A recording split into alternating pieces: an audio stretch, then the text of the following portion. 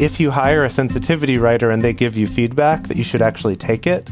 And that a lot of people will do this. They'll hire a sensitivity writer for those sorts of, that kind of input, knowing that they'll say, hey, so these are the things I noticed that like this is kind of weird, or this feels like you're sort of exoticizing or fetishizing, or, you know, these different things. And then the author would come back to them like, well, no, it's not though, because you see, you know, this, that, and the other thing, or this is really what I'm doing here. And it reminds me of that kind of idea where it's like, we want your ideas, but only if they're want palatable them later. to, like, to them. Yeah. Mm-hmm. Welcome to the Multi-Amory Podcast. I'm Jace. I'm Emily. And I'm Dedeker. We believe in looking to the future of relationships, not maintaining the status quo of the past. So whether you're monogamous, polyamorous, swinging, casually dating, or if you just do relationships differently, we see you, and we're here for you.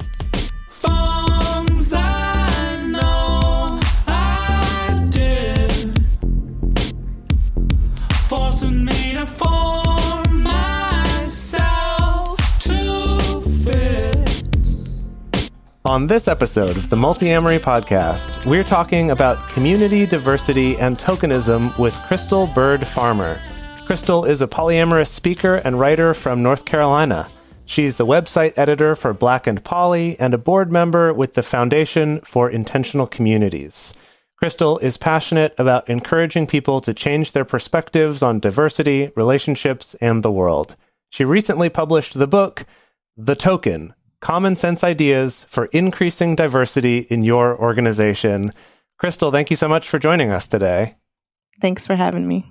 So I read through your book, which came out pretty recently, and I was surprised to hear you talk about coming from a background of not only organizing and engaging in online communities, but also you have this background in co-housing and intentional communities. And I'm curious to hear about how you got into that particular world. Yeah, so for me, polyamory and co-housing are connected through the same person. A friend, one of my partners in Asheville, he lived in a co-housing community. And while I was going up there to visit him, he was having community meetings and showing all the buildings and all the ecological, sustainable updates they had made. And I thought this is really interesting. So I came back down to where I am near Charlotte, North Carolina, and started working on building my own co-housing community. And that's kind of how I got into the world of intentional communities. Wow, fascinating. Wow, and now that's really I think cool. It is really interesting because I realized as soon as I read that, I was like, oh gosh, yeah, I feel like my image of intentional communities, at least modern day intentional communities, is I just think very yuppie hippie white. Yeah, as well. Yeah, no, that's true. Yeah, in San Francisco. Yeah, or Ojai. Yeah. Right. No, Asheville also, I think makes sense. Mm-hmm. Yeah. So I guess I'm wondering, how do you find that your work, it's interesting that you mentioned that for you, it overlaps with one person in your life, but I'm curious from your personal experience, like how do you find that your work in intentional community overlaps with your work in kind of polyamorous community dynamics? Well, intentional communities are one of those groups where people are already kind of thinking outside the box. They're trying to do something different. So they have to negotiate with people. They have to communicate. They have to make agreements. They have to, figure out how to represent themselves to the government or to other organizations. So they do a lot of work already that's kind of around relationship building. And so that really connects with polyamory and how much work you have to do to keep your relationships going. Right. Something that I've noticed, because I work with a lot of clients and I ask a lot of clients, when they're thinking about their relationships to think about, what's your ideal? What's your vision for, the ideal version of your relationships? And a lot of people have the commune dream. is essentially what I like to call it. A lot of people have the commune dream of all my partners and I were going to buy a big parcel of land and build all these tiny homes on it, and we're all going to go there and live. And so I guess I'm also wondering, I mean, do you run across also just a lot of polyamorous people in general holding the same dream, also coming into the intentional community? So yeah, intentional community building is hard. So just like polyamory, you have a lot of people who think, oh, this will be great. It'll be wonderful. I can't wait to get all my friends together and we live in this big house. But in reality, you have zoning laws, you have, boards of government that are saying, you have to build such and such, and you can't have multifamily here or there. So it really takes a lot of persistence. There is a higher number of people who are non-monogamous in the intentional communities movement than I've seen in any other kind of movement. So I think there's some overlap there, but there are not a whole lot of polyamorous intentional communities. There was one in Philadelphia called Compersia that was really cool and had some cool people, but then they all moved out. So, oh wow, yeah, I feel like I hear that story a lot sometimes. Compersia, I like that. Yep. Yeah, It is a good name. I do like that. Yeah.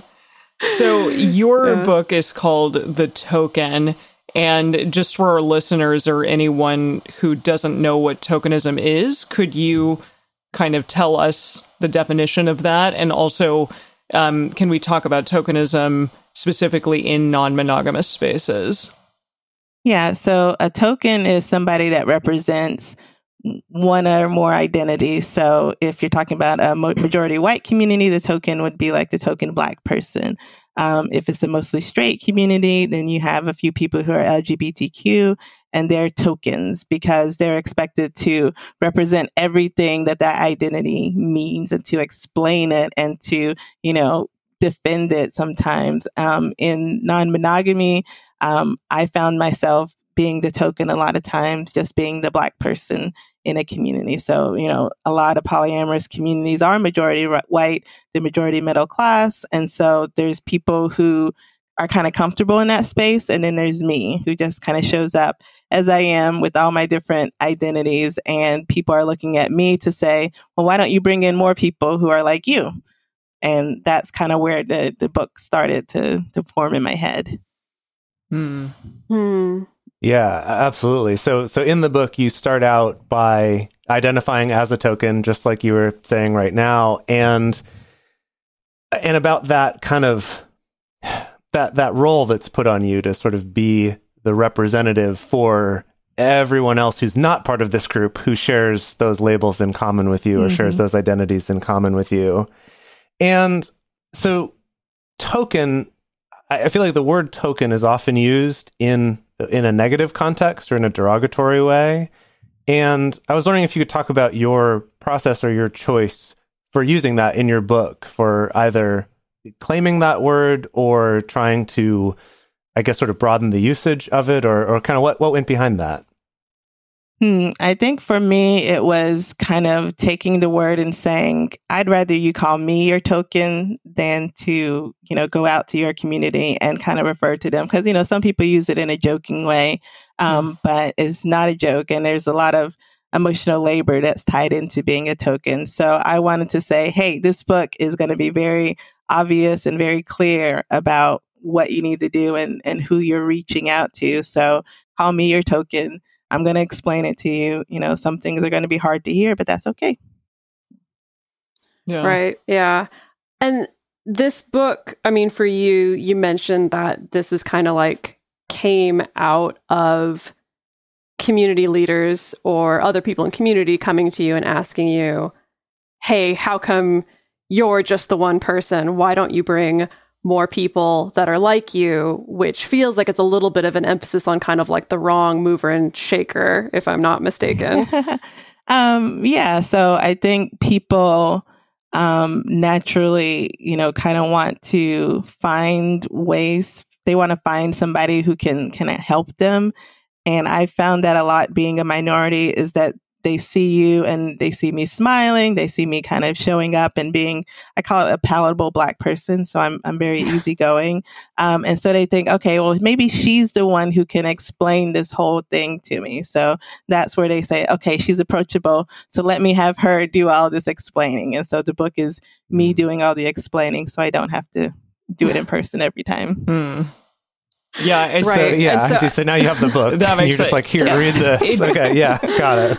It does feel like a really easy to read, easy to use manual that you can give to leaders or anyone in these communities. But it also, I felt as though you could use it in so many different spaces, even in like a work community or various places as well. Was that kind of your intention, or were you specifically like, this needs to be only for intentional communities? I mean, I wrote it right after I left a co-housing conference. So the intentional communities movement was very much in my mind. The polyamory community was in my mind. Going through the editing process with the publisher, they talked about how it could have a wider reach. So that's kind of where I started to broaden it out a little bit. Once I started going through edits with the publisher, I was able to kind of add some more in examples, maybe take away a little bit of the language that was very specifically about the USA and kind of make it more broad. So. Yeah, because it did feel very broad to me. We knew this was a book written by a polyamorous person, and you did speak about it somewhat at the beginning and the end for sure, but it did feel super accessible to a wide variety of audiences, which was great. Yeah. Yeah. Since the book was published, I mean, have you found that it's made any waves in your own particular local polyamory community? I don't know. I'm part of the community in Charlotte, and they're very aware of these issues. During the pandemic, before the book came out, I sat down in a meeting with some of the young poly people. So they've always been aware of this, and I've always kind of been an activist in that side of it for my local community. So, they were really excited to have the book come out. Nice. Excellent. So something that you talk about in the book, and I think that some pretty common advice that I see floating around out there for encouraging diversity in your organizations or in your workplace is to invite marginalized people or non-majority people into decision-making roles or positions of leadership. However, I think as we've seen, sometimes these efforts can also backfire. Like in the book, you share a story of being invited to apply for a board member position for a particular organization. Can you first share a little bit of that story for our listeners? Yeah. So in the book, I talk about being part of an organization and going to their national convention, meeting for the first time. And, when I was there to talk about diversity, and, this was my first time meeting some of the leadership of that organization, first time being in dialogue with people who were attending the conference. And, when I got back, I got an email from a board member and said, we want you to apply for the board. And so I looked at their website. I looked at the other board members. They were older people. They were white. They had a lot of experience with this organization. I thought, okay, so I'm not like a super good fit to be a board member. I've never been on a board before. Well, now I'm on a board for FIC, but at that point I was like, they just want me because I'm Black. And that felt like they were asking a lot of me to show up and be a board member and do all that work. And then I felt like I was also going to be the one educating them about racism, about, marginalization. And I wasn't ready to do that. Yeah.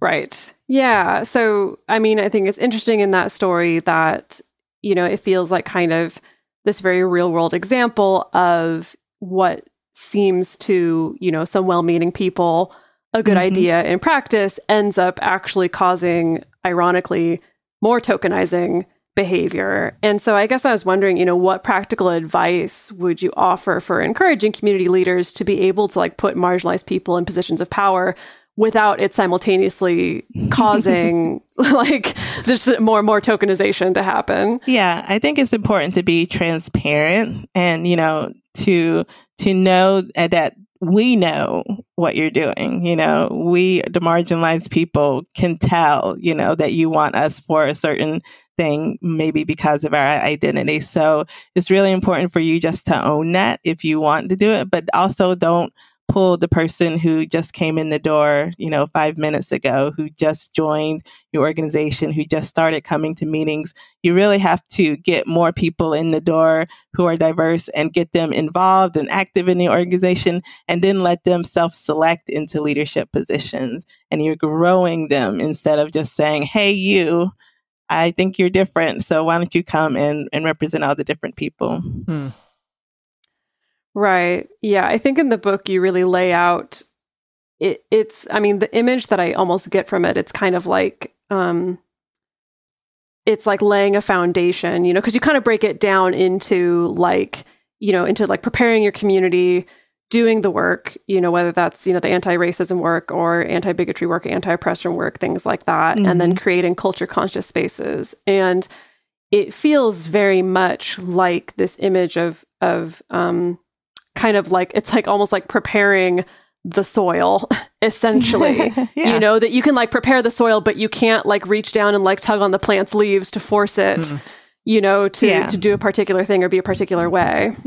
Yeah, it's definitely a process. It's not going to happen overnight. And, I'm the ultimate cynicist where I don't think like any organization that started out majority white is ever going to become minority white. You're never going to have like a huge amount of diversity, so you're working with very small numbers. So it's really important to make the experience like a quality experience for the people who are coming in, and instead of just like pulling on them just because they're represent some diverse identity, that you're actually helping them be a part of the organization and listening to their changes or what they want to change, and then giving them like, a reason to stay in the organization. Because I think a lot of times when you have people who are asked to make change or asked to be the leading edge of something, they get a lot of pushback, they get a lot of negativity, and then they don't want to stay in the organization. Yeah, that reminds me of a talk that I went to, I guess, a couple years ago now that was about writing, if you're creating fictional content, and how to diversify that. And a lot of it talked about, getting sensitivity readers or people who, first of all, hiring people, paying them to bring perspectives that you don't have. But something they brought up that really surprised me, because I'm not a fiction writer myself, but something that came up in the talk that really surprised me was they said, if you hire a sensitivity writer and they give you feedback, that you should actually take it. And that a lot of people will do this. They'll hire a sensitivity writer for those sorts of, that kind of input, knowing that they'll say, hey, so these are the things I noticed that like this is kind of weird, or this feels like you're sort of exoticizing or fetishizing, or, these different things. And then the author would come back to them like, well, no, it's not though, because you see, this, that, and the other thing, or this is really what I'm doing here. And it reminds me of that kind of idea where it's like, we want your ideas, but only if we They're want palatable them later. to, like, to them. Yeah. Yeah, that's the big part of the work, is actually hearing feedback and then internalizing it and making the changes yourself, instead of just like bringing someone on to look the role and to make your organization look good. You actually have to listen to them and respond to their questions and requests. What, this is something that you cover in the book a little bit more in depth, but I think that you talked about, kind of bringing people in and then also having to give them a reason to stay, and giving them essentially ways of kind of combating like the natural resistance that comes up to changing things or adjusting things, even in small ways or in very radical ways. And I guess I was wondering, from your perspective, what's the most kind of common different types of resistance that you see within, smaller, big organizations trying to make these kind of changes? Yeah. So some of the biggest ones are the people who are like, they're really excited about the change, but they want to control what direction the change goes. So I think we see that a lot, like when we talk about the Me Too movement, when Black Lives Matter was a big thing. They're like, oh my God, I know exactly what we need, and we're going to do this, this, this, and this. But then you bring someone on, whether it's a facilitator or an organizer or somebody who is actually making real suggestions, then they're opposed to that because it doesn't fit their vision of where they're going. So there are people who are trying to control the trajectory of the change. The other ones are just the people who are really negative about the whole process, and they'll go on social media or they'll be talking to people behind, outside of the meetings, and they're just trying to slow the process down and derail it and get people to be against the whole idea of it. So it sounds like there's two maybe types of resistances, like those who are excited about it initially, but then are resistant to it after the fact, and then those who come already resistant, like to begin with. Is that okay? Yeah, I think the biggest that second group is going to be the biggest one. The people who are like, we have enough diversity. Why is this important? Why are we doing it? I like that group the way it is. We don't need to change anything. That's going to be the biggest group usually. Well, something that I thought was interesting when you were talking about kind of these different flavors of resistance or different flavors of people who are resistors, that, something that you mentioned is that there can also be the people who their kind of response to these changes, and especially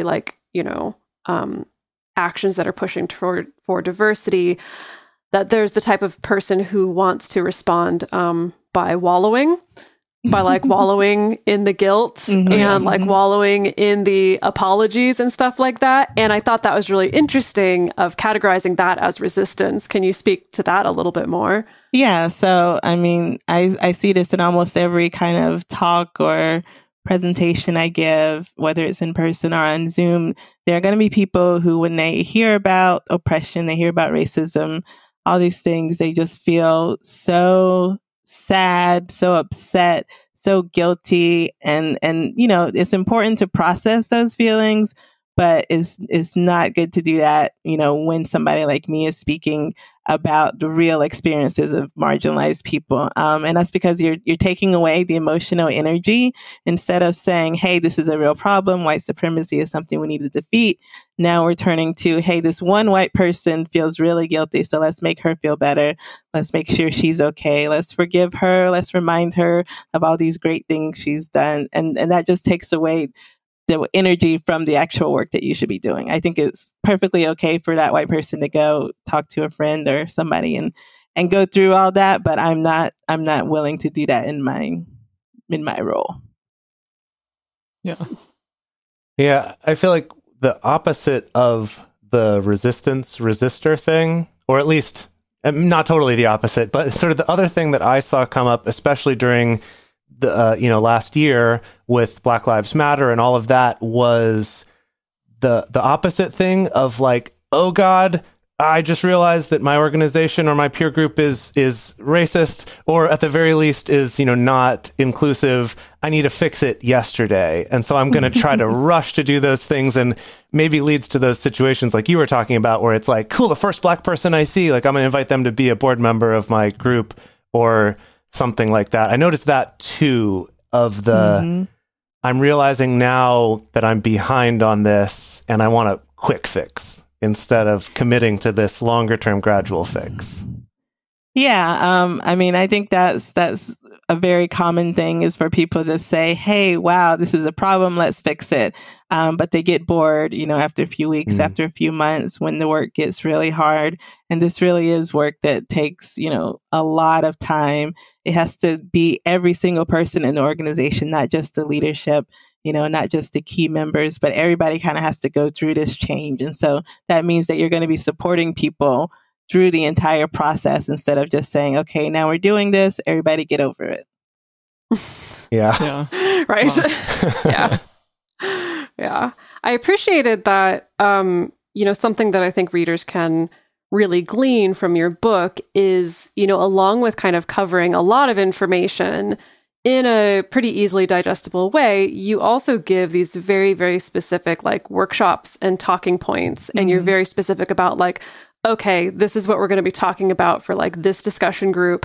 You lay out, are you going to have your tokens present or not? Which I think is actually really key, because I think there's a lot of resources, that are given to organizations just kind of assuming you got to bring everybody to this particular discussion. You got to make everybody sit through this, as well as giving the reader like very, very clear discussion questions to look at things from all angles and look at all of the, different feelings that may come up during this process as well. Yeah, I wanted it to be really practical and something that people can read a chapter and immediately go and schedule their next group meeting around and talk it out. I didn't want to have a long 300-page book just about the theory. I wanted people to be able to take it and start working on it right away. And the huge, like, kind of glossary of different, like, reading materials at the end of the book was really amazing as well. That, I think, is hugely beneficial to anyone who wants to do this work. Mm-hmm. Yeah, that's the second thing that people ask me for. Once they ask me, how do I get my organization to be more diverse? They say, well, what resources do you have? So I just took all my links and everything that I had collected over the years and dumped them on the page. That's great. Yeah. This very much struck me. First of all, also just so our readers know, this book is a very quick read, which is fantastic. And I think that this is a great place for starting, like, especially if you're a community leader and you're just like super overwhelmed by this and that there's a list of like 20 books, but you don't know which one to start from, starting with Crystal's book, I think is a fantastic place to kind of get the juices flowing, as it were, and kind of point you in directions to go from there. Yeah. So I want to talk a little bit more about community leaders, because in the book you point out tokens are people, which means they can be assholes too. And direct quote. and that community leaders really need to help people feel included without endorsing harmful behavior, even if that harmful behavior comes from someone who is marginalized. So have you found that there are that there are people out there who have employed, I guess, effective and not effective ways that community leaders have kind of pulled off that balance?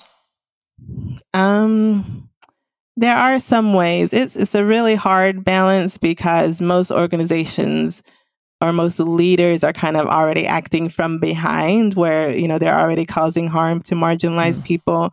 And so they have the tendency to really invest in what the marginalized people are saying. But as marginalized people, we also have our own struggles and trauma and things that we're working through. And so we may be in an unhealthy space when we come to an organization. And it's important for a leader to be able to recognize, okay, this is their stuff and this is our stuff. So what can we do to reduce the harm that we're causing?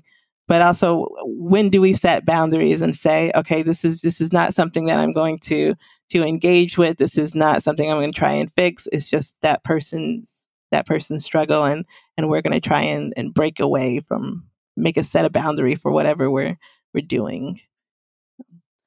Yeah, I think that's related to something else that you pointed out. You talked about how unless your group is very specifically a support group, your group or your organization isn't necessarily the place where a token is going to go to get their healing done.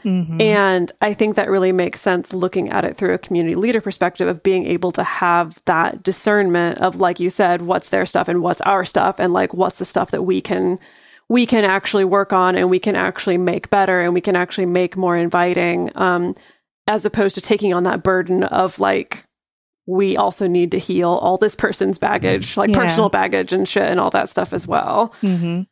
Yeah, I was part of an organization called New Culture, and that was a couple of summers, when I was doing their summer camp, where I really had my own things that I had to deal with, but I was also dealing with what they were dealing with as far as racial tension. They were having a lot of things around gender, and so the way that I reacted then would be different from the way that I am reacting now. And so it took a lot of time and then healing and then talking to this group to understand, I had some stuff going on, and that may have made me more critical of the organization and may have ruined or damaged some relationships. And I wouldn't do the same thing if I were in that group now. So, there's definitely a process, and everybody has to understand their own traumas and find places and ways that they can heal from that. And know that sometimes they're going to mess up, and it's not always the organization's fault that they do. I mean, yeah. I mean, what tips would you offer for people being able to, I guess, either make that distinction or have those kind of conversations? Yeah. So if you're in an organization and you feel like you're constantly being triggered or you're constantly being marginalized, it's okay to say maybe that organization isn't for you. It's okay to step back and say, somebody else can fight this battle. I'm going to take care of myself. If you do have some energy to be able to say, okay, there are some changes and I want to help champion, that's great for you to do. But also just know that taking care of yourself is the most important thing. If you're a leader, it's going to be a little bit harder for you to say, okay, I think you need to leave. You usually don't want to say that as a leader of an organization. So it's important to just set boundaries and say, okay, I hear that you have some concerns with things like this. We're going to address X, Y, and Z, and then we're going to put off, A, B, and C until later. And, you have to be okay saying that. I think in the book, I talk about the order of how you address different areas of diversity, So I say race is like a huge thing that is still going on, and that's something that you should address first. But there are always going to be other things, gender, disability, age, LGBTQ. So there's always all these things that you have to address, but you really, as an organization, you have to say, okay, we're going to prioritize some things and not others because we have limited time and energy. Yeah, I think that message was also really important. And I feel like it was the first time that I kind of came across that message in this space, but it is that idea of like, you can't tackle everything at the same time, and I do feel like we have seen a lot of that in particular last year of, again, kind of people realizing like, oh gosh, I'm kind of late to this party or I'm late in doing this work. And now it has to be absolutely everything at once, which it seems like in real life often results in burnout, nothing really being that effective, or nothing really being fixed, essentially. Yeah. So we are going to take a quick break to talk about our sponsors for this episode and the ways that you can support our show so that we can keep this content coming at you for free every week. O'Reilly! You need parts? O'Reilly Auto Parts has parts. Need them fast? We've got fast. No matter what you need, we have thousands of professional parts people doing their part to make sure you have it. Product availability. Just one part that makes O'Reilly stand apart. The professional parts people. O'Reilly Auto Parts. For a long time now, we've been fans of AdamandEve.com for getting sex toys or lingerie or accessories, things like that. It's just a fantastic resource with a huge selection. And now, not only do we have a fantastic offer, but we also have a promo code that will work on AdamMail.com and EvesToys.com, which are their sites specifically for LGBTQ audiences. And our code is fantastic. It's 50% off of almost any item in the store and free discreet shipping when you use our code MULTI. Yes, we love AdamandEve.com and have for years. They are our oldest and longest sponsor, and they just keep on giving great gifts to us and to our listeners. You can bring more pleasure and satisfaction into your bedroom by going to AdamandEve.com, AdamMail.com, or EvesToys.com and select any one item. It can be, an adventurous new toy or anything you desire, something fun, something sexy, whatever sounds good. So just enter offer code MULTI at checkout and you'll get 50% off almost any item plus free shipping. That's MULTI, M-U-L-T-I, at AdamandEve.com, AdamMail.com, or EvesToys.com. This is an exclusive offer that is specific to this podcast, and it's better than any offer that is currently available on their site. So again, use code MULTI to get you not just the 50% discount, but also the 100% free shipping. Code MULTI. All right, so I'm going to continue this fun trend of quoting you to yourself. So this is another one from your book. I know Dedeker always hates it when people quote her to I herself. absolutely hate it. Hopefully you're all right with that. And this one says... It's new to me, so... all right. You can enjoy it then. Well, now you can decide if you like it or not. So the quote you said was, it's vital that your work include interacting with other privileged people instead of proving how much of an ally you are to marginalized people. And then you go on to suggest to allies that it's better not to talk to marginalized people about the work you're doing for them, but instead to ask them about their struggles and victories without needing to jump in with, oh, and I'm doing these things to help. Can you talk about that a little bit more, how that tends to show up?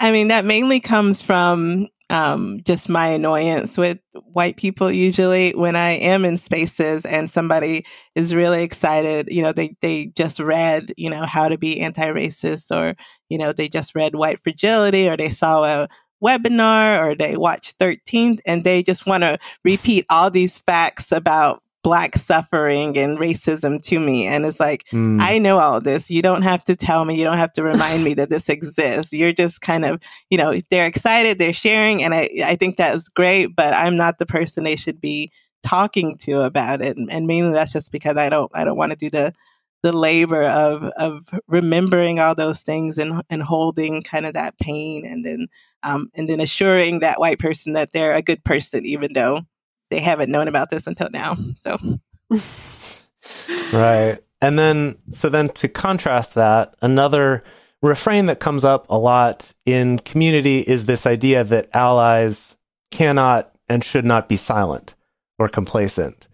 And I think that people can sometimes struggle with this, where they say, okay, so on the one hand, I shouldn't just be talking about all the work I'm doing, but on the other hand, I shouldn't be silent. And then I feel like it can lead people to kind of panic and just sort of give up, because it's like, I feel like I'm doomed no matter what I do. Yeah. And, that's something that people have to figure out on their own. Like I said, I think it's important that you talk to other white people or other people who are privileged about what you're learning, because you're sharing information that they may not know. You may have a different perspective on it. You may have some personal stories that really impacts them when they hear it. So I think it's better to talk about that with people than to ignore it, or to not talk about it, or to pretend like, everybody's on the same page, because everybody's not. We know just from the past election that people have a huge amount of things that they are, that they believe in, or that they think about the world that may not be true. So. Yeah. Yeah, this seems like the kind of thing that potentially plays out differently when we're all like in community together and like in-person community together versus the ways that we interact in online community when it comes to things like activism or allyship and things like that. And then of course, like the other complicating factors of like, how do I perform myself? How do I perform my ethic? How do I perform my activism? Things like that. And I guess I'm curious to hear your thoughts on the ways that like social media makes this more complex. Yeah, I have a love-hate relationship with Twitter because I think we all? I think it's one of the most useless things that anybody can do, but it's also has its own way of influencing the world and the way that we're doing things. So I think when it comes to activism and educating people, I don't think Twitter is helpful. I think you're just talking to the people who already think like you on Twitter. People are so quick to block others that disagree with them. They tear apart, these short statements that don't have context, that don't have, a lot of words, that don't have a lot of things attached to them. So I think you're wasting energy if you're trying to be an activist on Twitter. I mean, unless you have like millions of followers and people that you can actually share in-depth information with, I think most people are just kind of talking to themselves on Twitter. I think when it comes to we're going to get some tweets about that.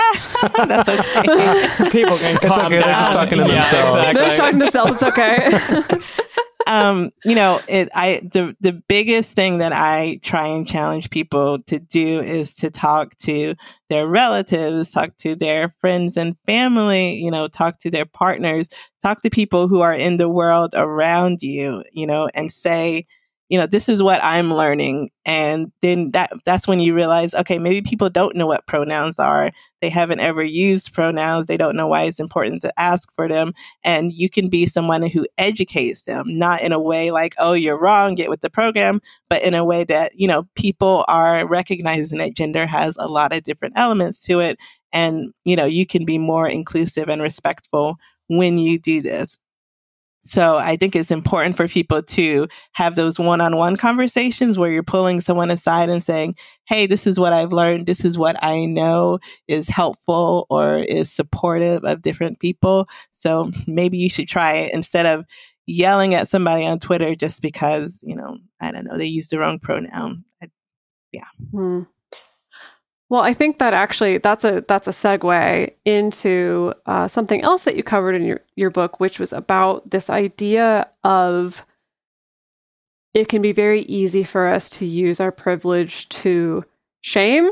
And you kind of make this call of, instead of shaming, can we use our privilege to help others understand harm? And I feel like this is a huge topic. Like, there's so much there. We could probably do an entire episode just on this. We've talked a lot on the show before about just what we're seeing these days, the phenomenon of being canceled on Twitter or being canceled within an online group. A newbie comes into a group and uses the wrong term, or they accidentally drop a microaggression and everyone just piles on them and that person never wants to come back. And so I guess, we're living these weird dual lives of both like our offline community spaces as well as like our online community spaces within this context of this very shame-heavy internet culture.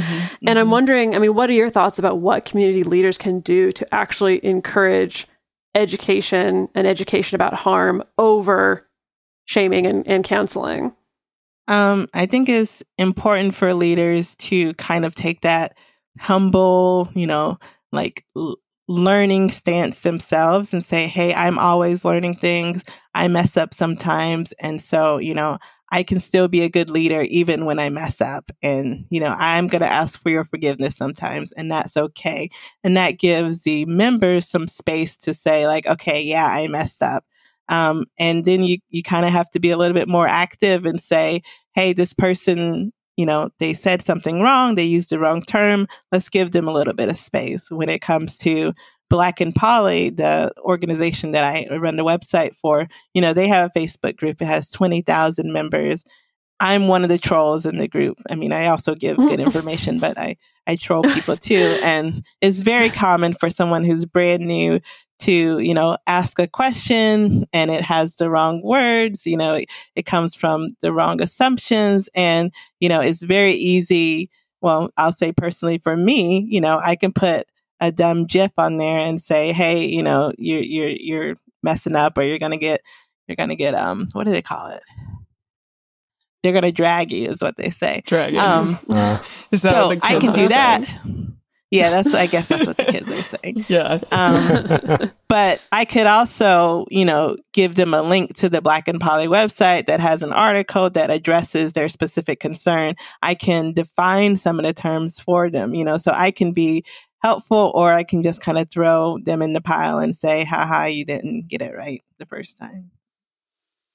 Right. So it seems like it's kind of this emphasis on not just pointing out what was incorrect. I think that's very easy for a lot of us to stop there, is just point out and just kind of a dual, well, actually, that word means yada, yada, yada.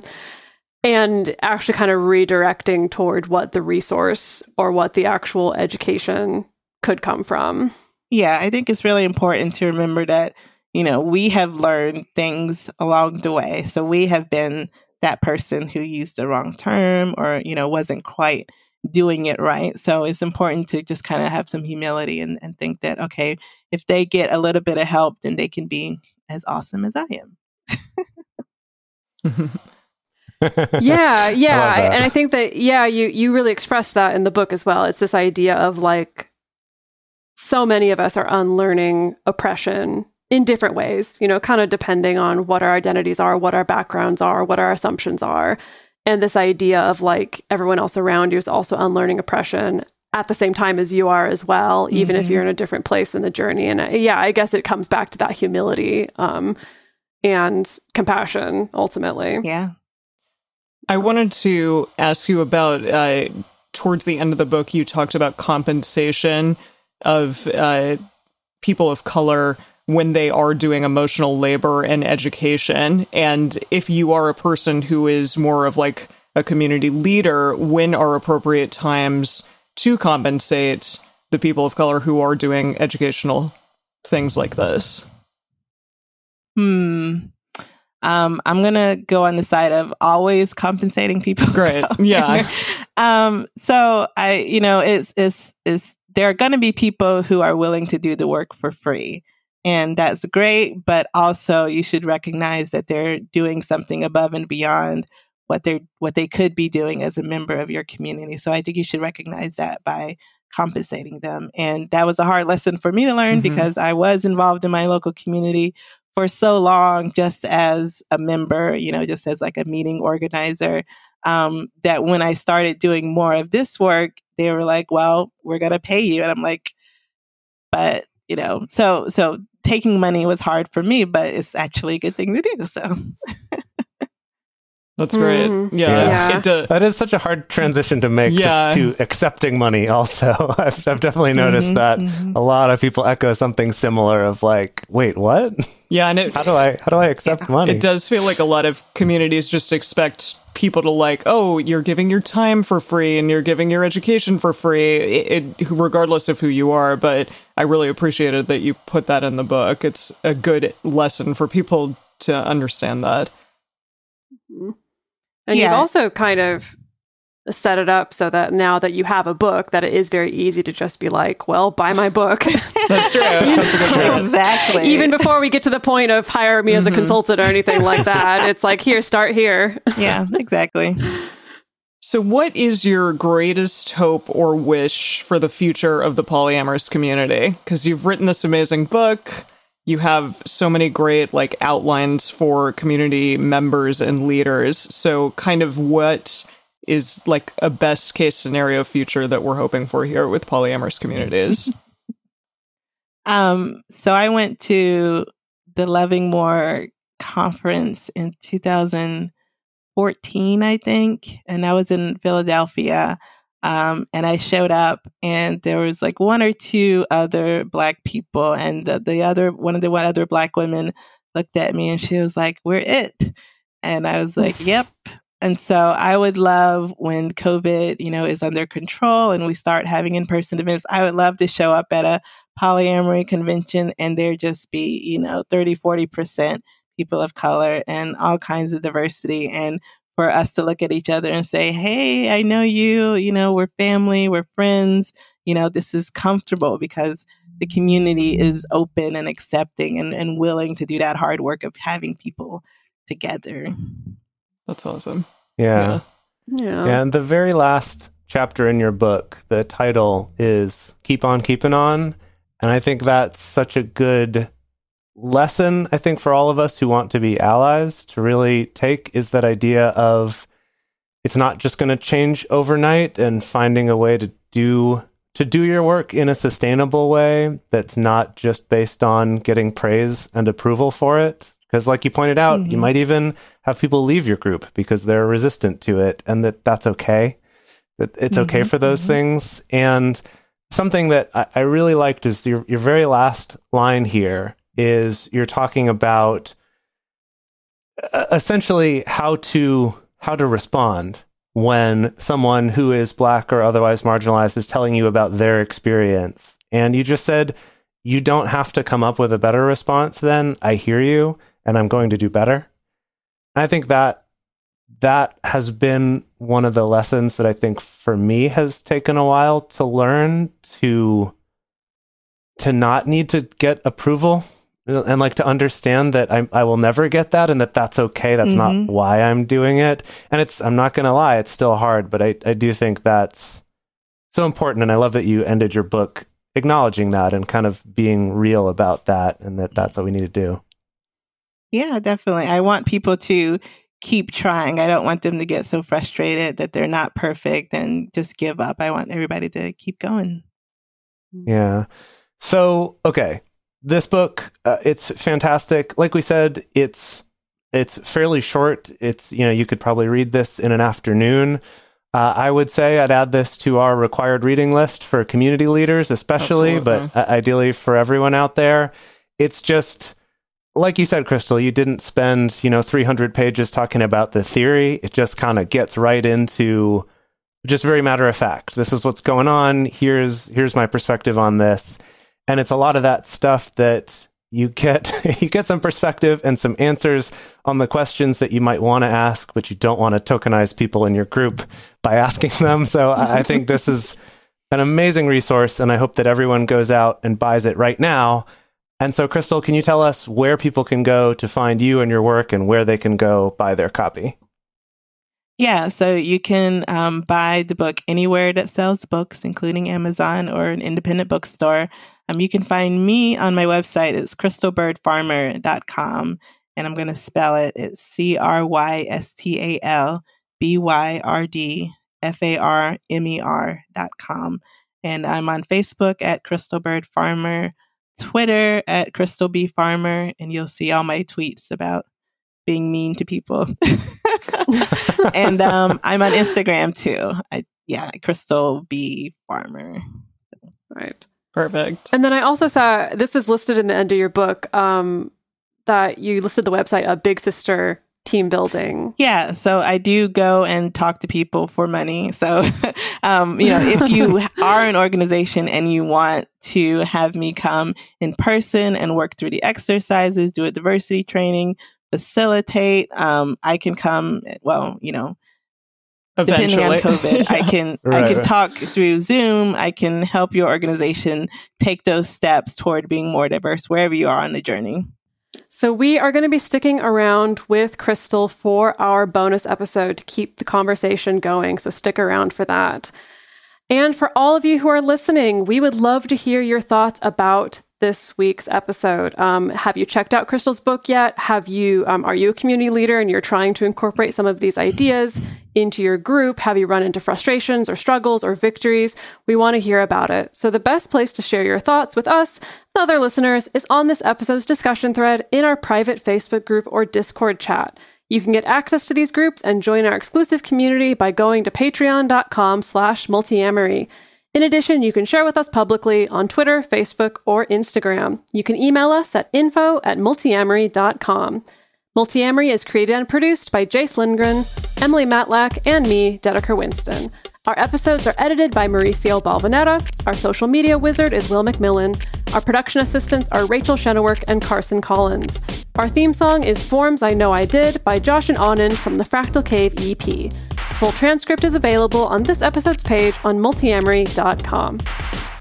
Spin your passion into a business with Shopify and break sales records with the world's best converting checkout. Let's hear that one more time.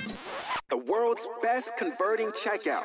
Shopify's legendary checkout makes it easier for customers to shop on your website, across social media, and everywhere in between. Now that's music to your ears. Any way you spin it, you can be a smash hit with Shopify. Start your $1 a month trial today at shopify.com/records.